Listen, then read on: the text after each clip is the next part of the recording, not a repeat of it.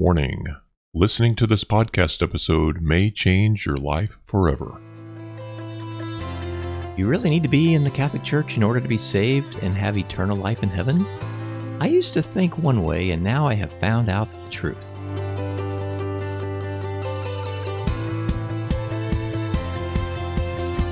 Welcome to another episode of All About My Catholic Faith. I'm Scott. And I'm Christopher. And we are the two CJs. We've been working on this Catechism podcast series to help you learn a little bit more about the Catholic faith. How you doing today? Doing good. How are you? Doing good too. A friendly reminder that this podcast is coming out on the third Friday of Lent, so no meat for all you Catholics. And also, the movie Unplanned comes out today, so make sure you make plans to go and see it. This is the story of Abby Johnson and her life in Planned Parenthood. You know, this is really important for you to go see this weekend because it will really set the stage and really tell the theaters that this movie is really a good one to keep on for quite a while. And I've heard from many people who've pre-screened it that it is a great movie and that it is also very good for your middle to older teenagers to go see too, because they, of course, are being bombarded in school already with the abortion issue. So go see that. It starts today. A couple lessons ago, I asked you if you were familiar with the Bread of Life discourse. Yep. So I thought we could go through that a bit today. Okay, sounds good. It's from the Bible, right? That's right. The Bread of Life discourse is found in chapter 6 of John's Gospel.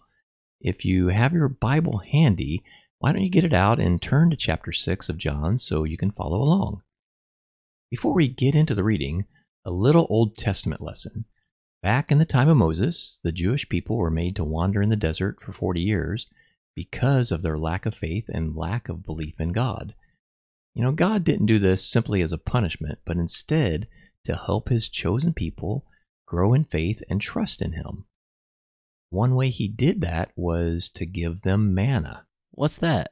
Well, while they were wandering in the desert, you can probably imagine that it was very hard for them to find enough food to eat on a consistent basis. God promised them that if they would just have faith, he would feed them with the manna, which was actually bread that fell from the sky each morning like dew. In order to help them build their faith and trust in him, he instructed them to only eat as much as they needed each morning and not to try to gather up extra for later. I bet that was hard for them, not knowing if and when God would stop feeding them with this manna. How tempting it would be to dishonor God and go against his instructions. I bet a lot of people today would gather all they could just in case God didn't deliver for a while. You never know how long. They would fend off their starvation for at least a little while. Those who followed the will of God were rewarded in many great ways.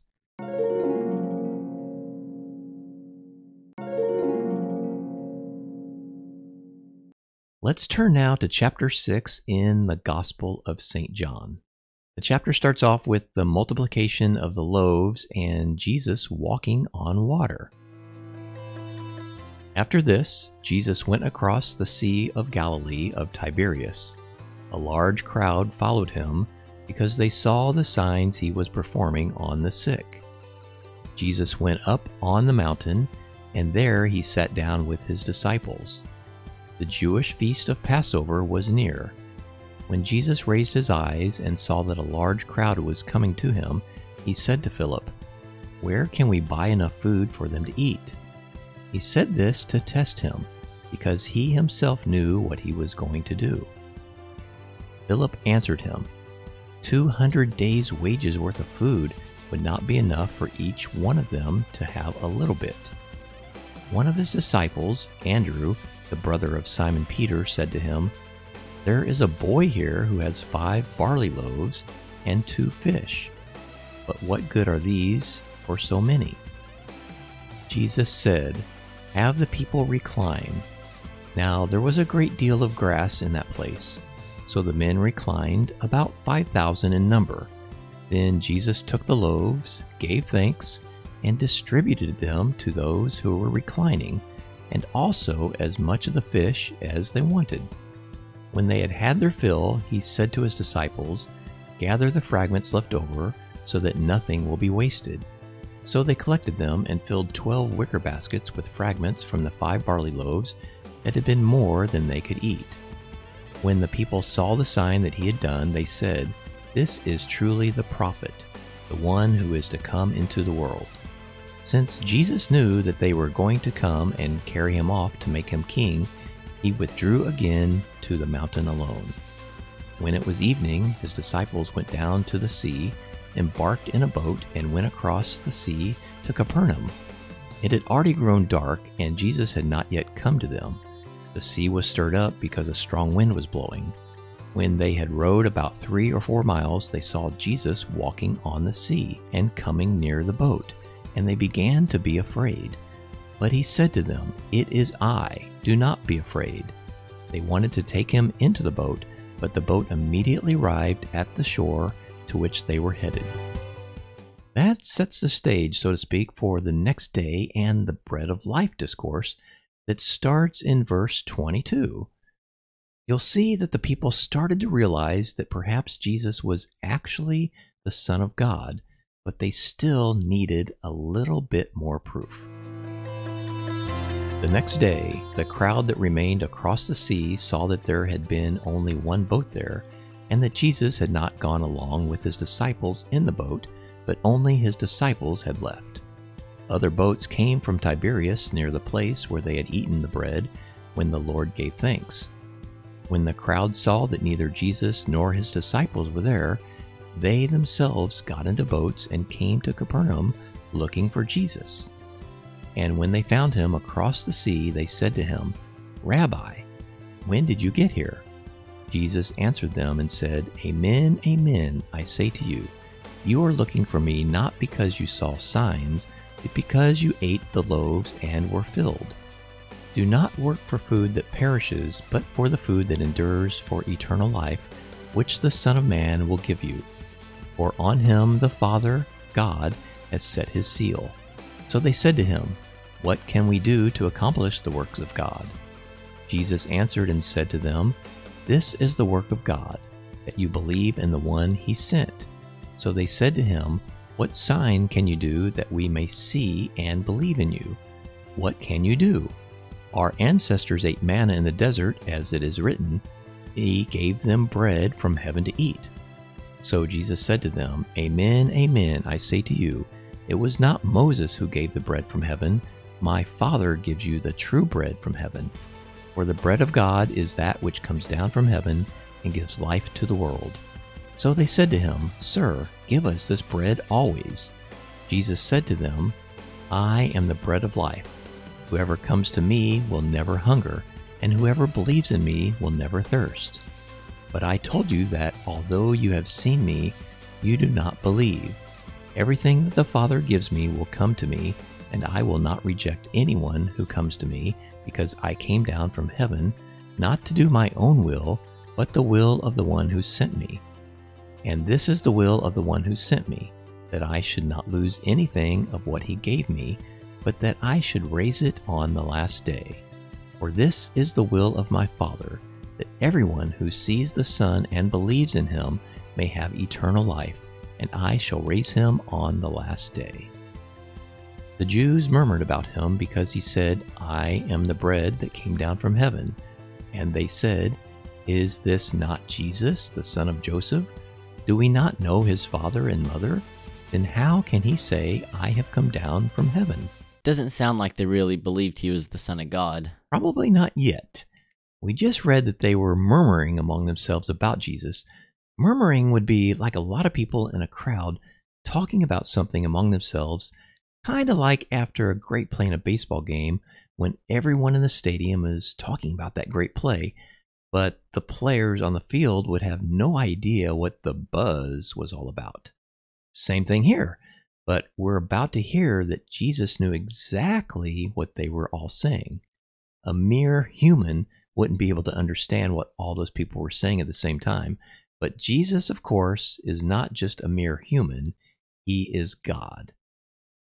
So let's continue at verse 43. Jesus answered and said to them, "Stop murmuring among yourselves. No one can come to me unless the Father who sent me draw him, and I will raise him on the last day. It is written in the prophets, they shall all be taught by God. Everyone who listens to my Father and learns from him comes to me. Not that anyone has seen the Father except the one who is from God. He has seen the Father. Amen, amen, I say to you, whoever believes has eternal life. I am the bread of life. Your ancestors ate the manna in the desert, but they died. This is the bread that comes down from heaven, so that one may eat it and not die. I am the living bread that came down from heaven. Whoever eats this bread will live forever, and the bread that I will give is my flesh for the life of the world." The Jews quarreled among themselves, saying, "How can this man give us his flesh to eat?" Jesus said to them, "Amen, amen, I say to you, unless you eat the flesh of the Son of Man and drink his blood, you do not have life within you. Whoever eats my flesh and drinks my blood has eternal life, and I will raise him on the last day." How do we know that Jesus wasn't speaking figuratively?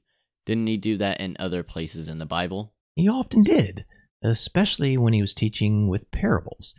Here, though, when Jesus said, "Whoever eats my flesh and drinks my blood," the word that was used in the original Greek for eat was gnaw. So, using such a descriptive word such as gnaw probably indicated this was not just a figure of speech. Keep listening now as we continue with verse 54. "Whoever eats my flesh and drinks my blood has eternal life, and I will raise him on the last day. For my flesh is true food, and my blood is true drink.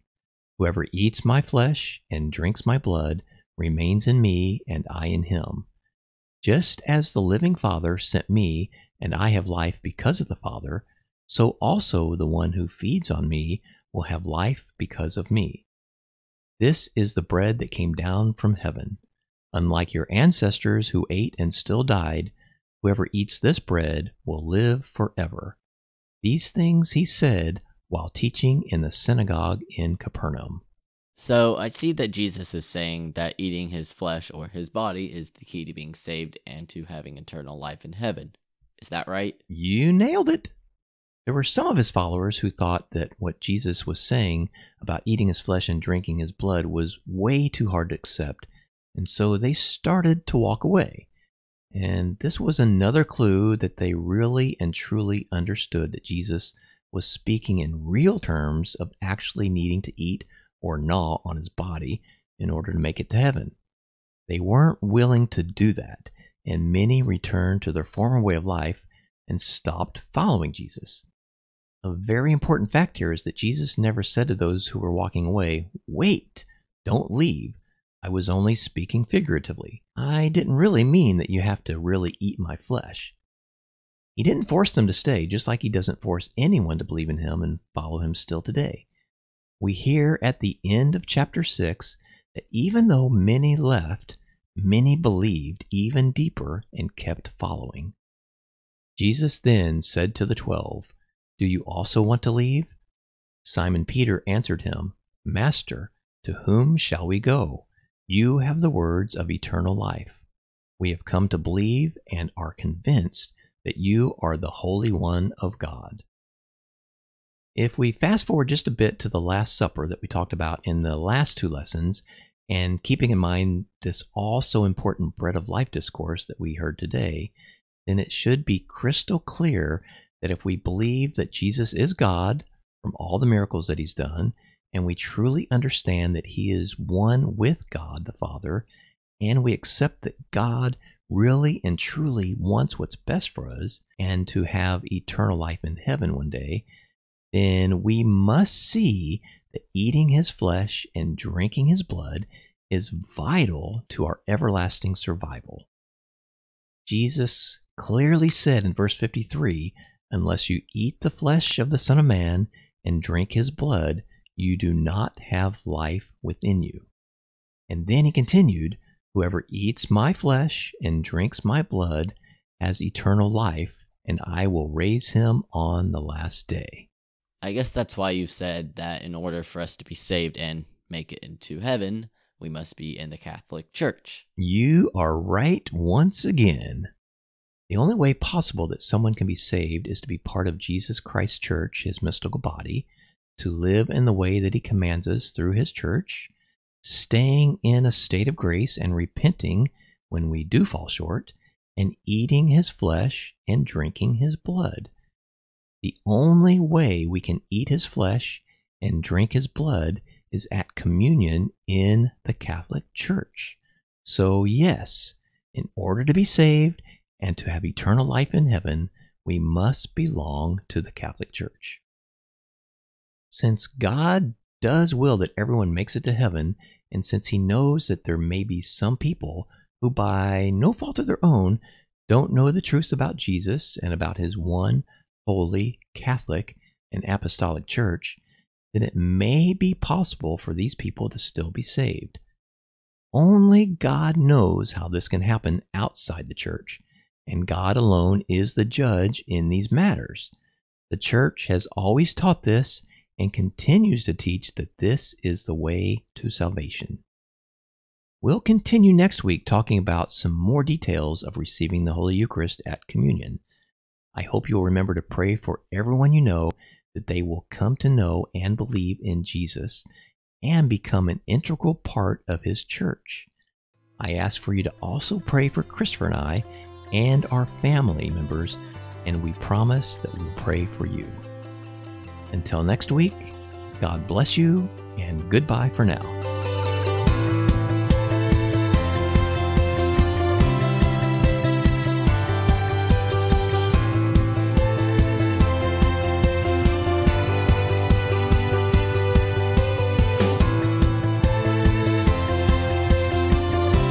All About My Catholic Faith is a 2CJs production.